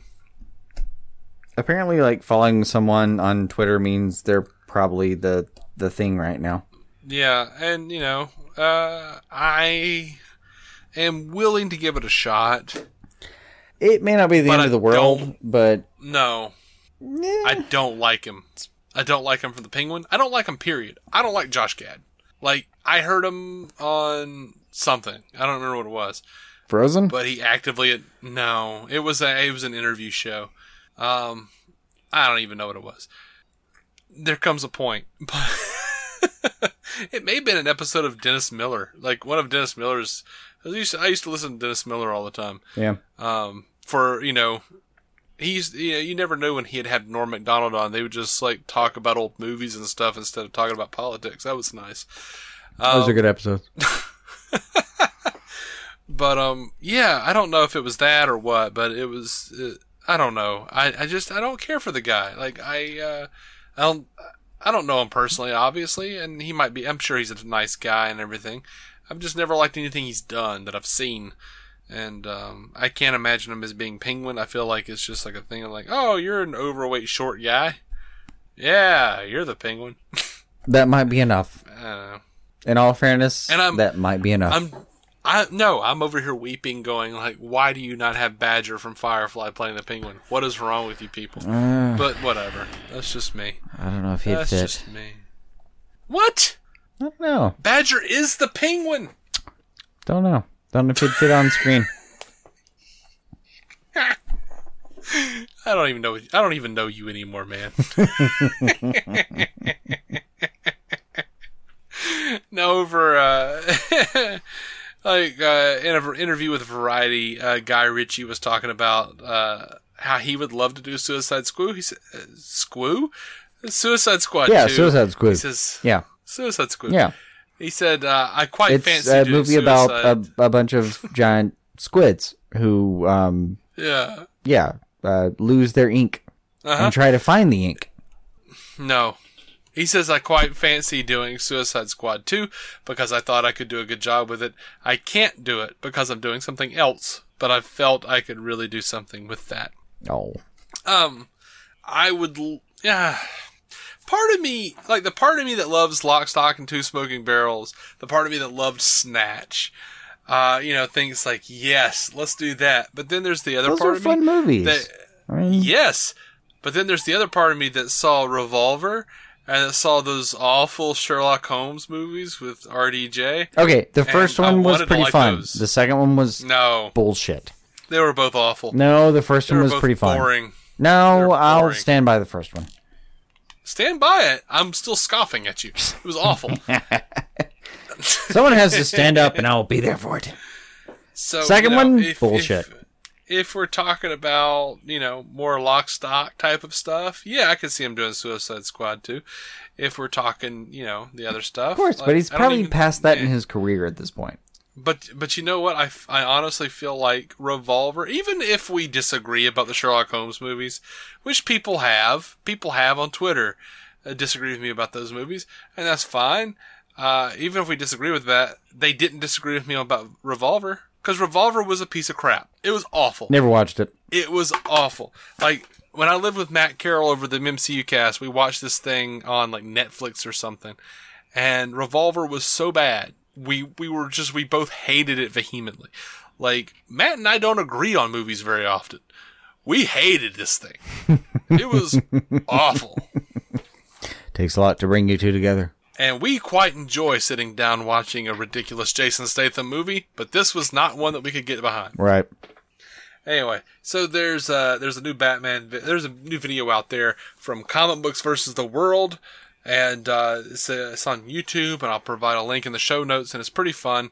I don't know if you watched this thing. I sent it to you. I think I did. I did. Yeah? I kind of enjoyed, like, I haven't gotten to play with physics in a while. I really loved physics. So, for me, this was like a nice revisitation. Yeah, this guy's like figuring out, and he goes to great lengths to figure out how strong Batman is in Batman v Superman. Right. And he calculated the mass of Batman's arm is about 7.3 pounds or 3.3 kilograms. Mm-hmm. And he figured out... I actually wished he had not gone between the pounds and kilograms thing as much. I would have been able to remember it better. Yeah. He figured out that the acceleration of Batman's punch is like 66.7 stuff. I don't even know. I'm not a math guy. But anyway, multiplying. I think it was like something Pascals. I forget the speed on that. Miles per second squared or something. I don't even know. No, I wouldn't even go with that one. I don't have any idea. He actually said it. I don't remember it. I'm just not a math guy. But basically, 49 pounds of force is his punch, is Batman's punch, and I implore you, if you know what I'm talking, if you know what I mean, or know what it really said, and you know I got it wrong, because I know I did, don't tweet me. I'm not going to remember what you said. I don't care. All right. Don't correct me. Now, I very quickly, I will run over this, though. Yeah, you do that. I did watch that and the Superman one. I didn't look at the Superman. Just thought I would catch up, just to see what we had to deal with. And 346 kilograms is the most I could find Bruce Wayne dropping. And it's when he has all the weights on his back and he's dropping it off his back. And that doesn't include, like, there were some things that he didn't include in his math, like when you're pulling a tractor tire, that rope exercise, you're not just pulling 600 pounds, and that's I think he said it was 300 or 600 pounds, the average, but you're pulling that versus the static friction point. Like, you have to actually, there's more math to that. You can't just do like pounds this way. Yeah, it's not just like mass times 9.8 times this way. You have to actually do extra things to it. So as far as I could find, though, or as far as he said in his videos, it was like 346 kilograms, which roughly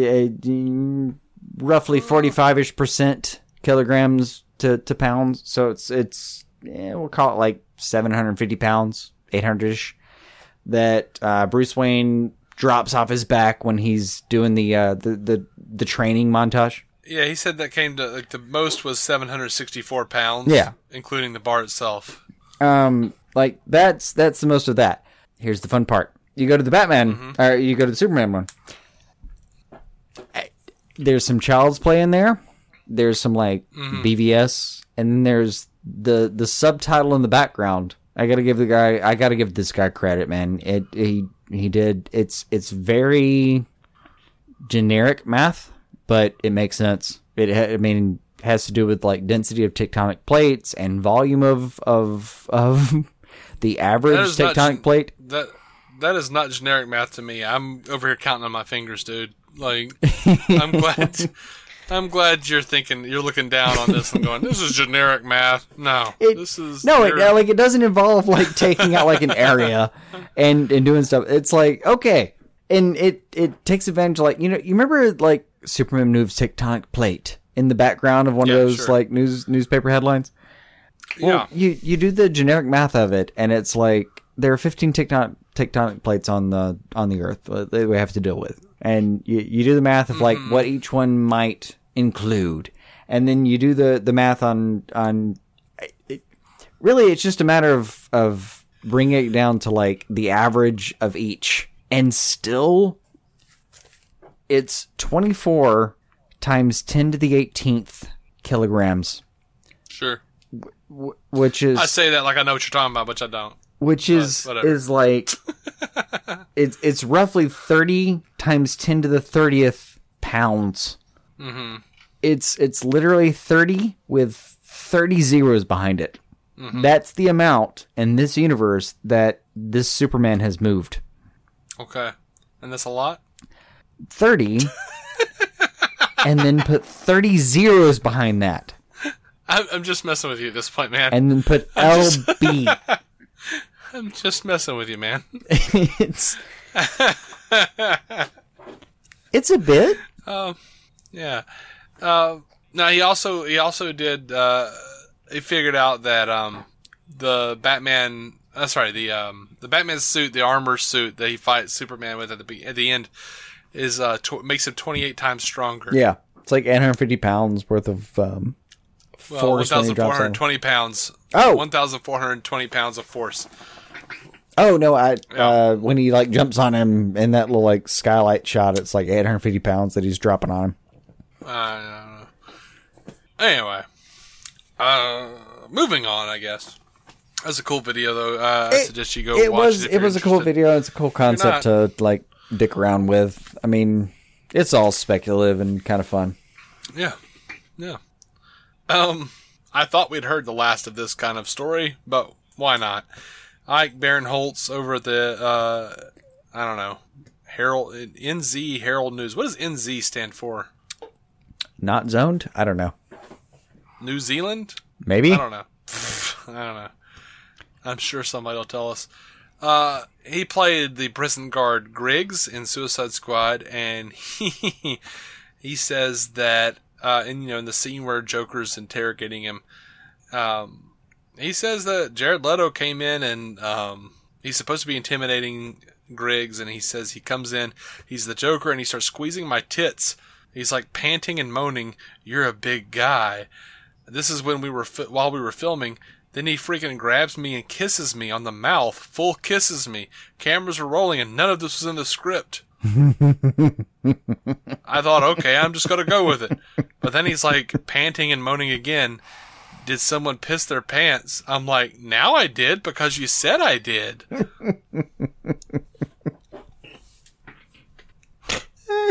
don't want to be more offended. I just keep thinking it's hilarious. A little bit. So, last piece of news for the DCEU podcast. Billy Crudup was answering a question about when the Flash might film. He says it's unclear at the moment. I think Ezra's a busy man. He's very popular and excellent. So that doesn't really give us a lot of hope for the Flash. That is weird. Soon. Yeah, that's not a good thing to say. Yeah. No. Well, I don't know. He's kind of too popular to be here on set. It's not that. No, that's not good. Was that Lorne Michaels? No. I don't know. He's just really not. He's too popular to be on set. We're not going to really be filming The Flash for probably a few years. He's a little too popular. Yeah. Anyway, that's all of our news. We got some fan feedback. Sherman Smith on Facebook said, "Great cast with Matt Carroll. It was like listening to DC on screen and the MCU cast combined. I understand Matt's annoyance with Abrams. While I don't feel the same way about Abrams, I am annoyed with Nick Spencer, the current writer of the Captain America comics." I don't know what that means. A lot of people are. That's the Hydra thing. Yeah, okay. I thought I saw that he was back to being a Hydra guy again. I don't know.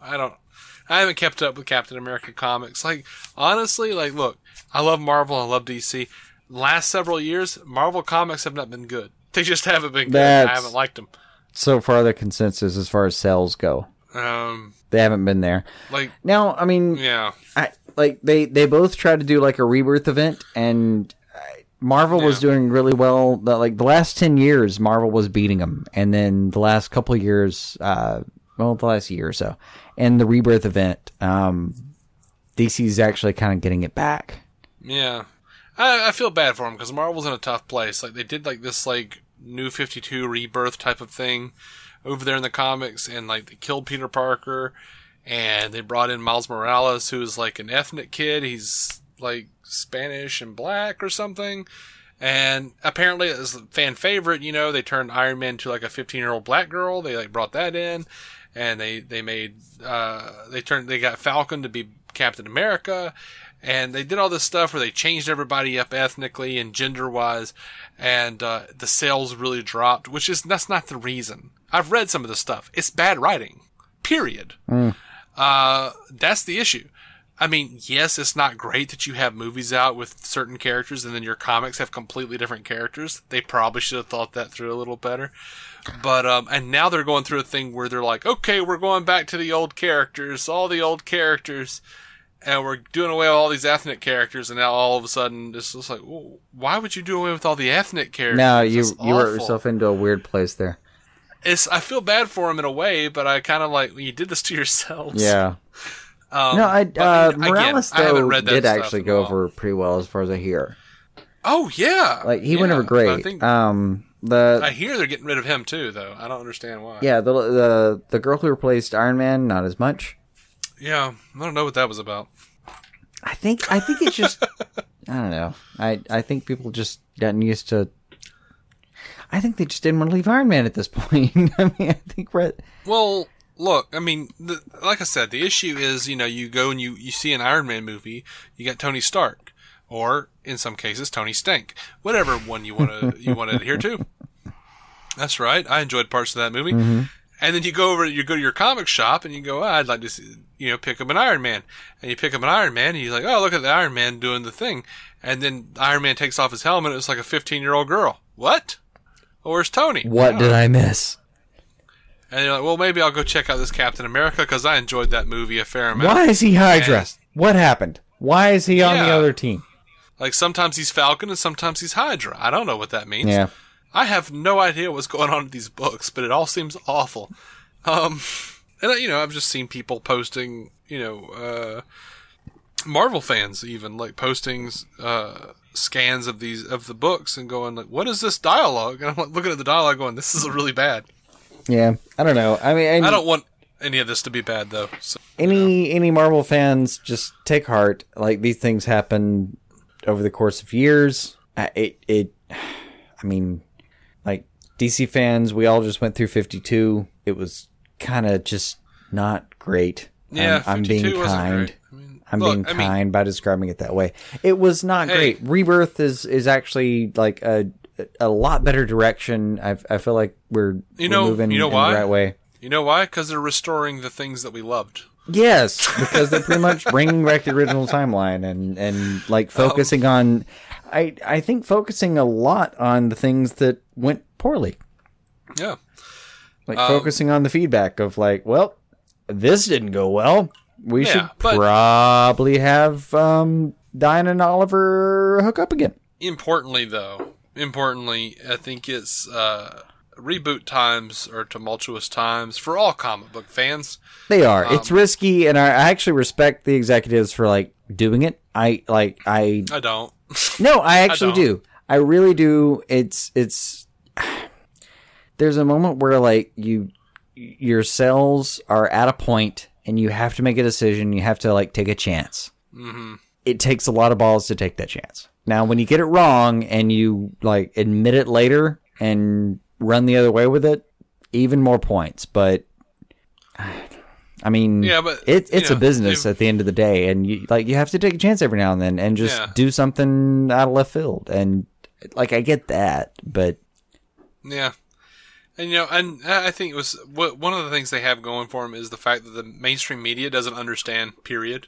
So like you kill Superman for just a minute, they're like, they're killing Superman ever since 19, and like no, don't bring in the 30s. No. You don't understand the multiverse, Anyway. Until you can talk confidently about the crises, don't bring this up. So, to Sherman Smith, I say, take heart. I'm sure it'll not be the same thing soon. I'm sure they'll rewrite that or undo that somehow. Yeah, absolutely. And if they don't, well, that's dumb. To sum it up, well, that's dumb. But I hate Hydra. I'm so tired of Hydra. Like I've had like 2 or 3 movies bored with Nazi storylines in general. I'm tired of that. I'm tired of whatever. Yeah. Brooklyn Batman over on Twitter at Abandapart94. He says, "Tell Jason he was missed. Loved the Feige joke. LMAO." I replied to him on Twitter, I don't know what the Feige joke was. Like he said, there was another tweet where he said I burned Feige, Kevin Feige, the guy over the MCU cinematic universe there. I don't know what I said, and I haven't had time to go back and listen to it. I haven't had time either to go back and listen to what I missed. I can't think of anything I know about Kevin Feige that I could stick him on. Hopefully he'll write in. I can also say though, I'm sorry. I would rather have been here too. I was hugging porcelain when this thing was recorded. Yeah. Right. Well, you were missed though, so that's a good thing. I really appreciate being missed. That's yeah, it's better than coming back and being like, never let Jason back on the show. Yeah, that would have been absolutely heartbreaking, right? Yeah. So last week on the show, Matt asked me if the Flying Fox in Justice League was a reference to Lucius Fox, and I was like, oh, probably so. Eli Ophelders, who has his own phenomenal podcast called Stealing the Remote, says Flying Fox has nothing. Favorite concepts of all time. Oh yeah, like he basically forces his mom to watch movies that he enjoys. Yeah, just conceptually A+. It's phenomenal. She's just like, there is too much violence. I do not like it. Why is there so much violence? It's pretty amazing. And he just like pictures her on these shows that they've just watched. She's like, I fell asleep. I don't know. It's really phenomenal. They're hilarious. They're great. Nice. But he says Flying Fox has nothing to do with Lucius Fox or foxes. Apparently, it's the largest species of bat on the planet. Which is cool. I didn't know that. That's, yeah, points. Which, oddly, I feel like I did know that, and then and just forgot it. Like, I feel like we talked about it on the show somewhere. I don't remember ever talking about that in particular. There was also a point in the show last week where me and Matt discussed Batman Returns and the awful Catwoman line, "Life's a bitch, and now so am I." And Eli writes, I feel like the "Life's a bitch, and now so am I" line could have worked only if Michelle Pfeiffer had been Dog Woman. Oh. Oh, Lord. I thought that was funny, so I included it in the show. No, that would be fantastic if it was like... All right, imagine the Killing Joke, but as portrayed by dogs. I'd rather not. Yeah, hang with me. And when she tells the pre-Joker comedian that she's pregnant, imagine that line. We are DC on screen. It's pretty much the only place I could actually put it. Oh.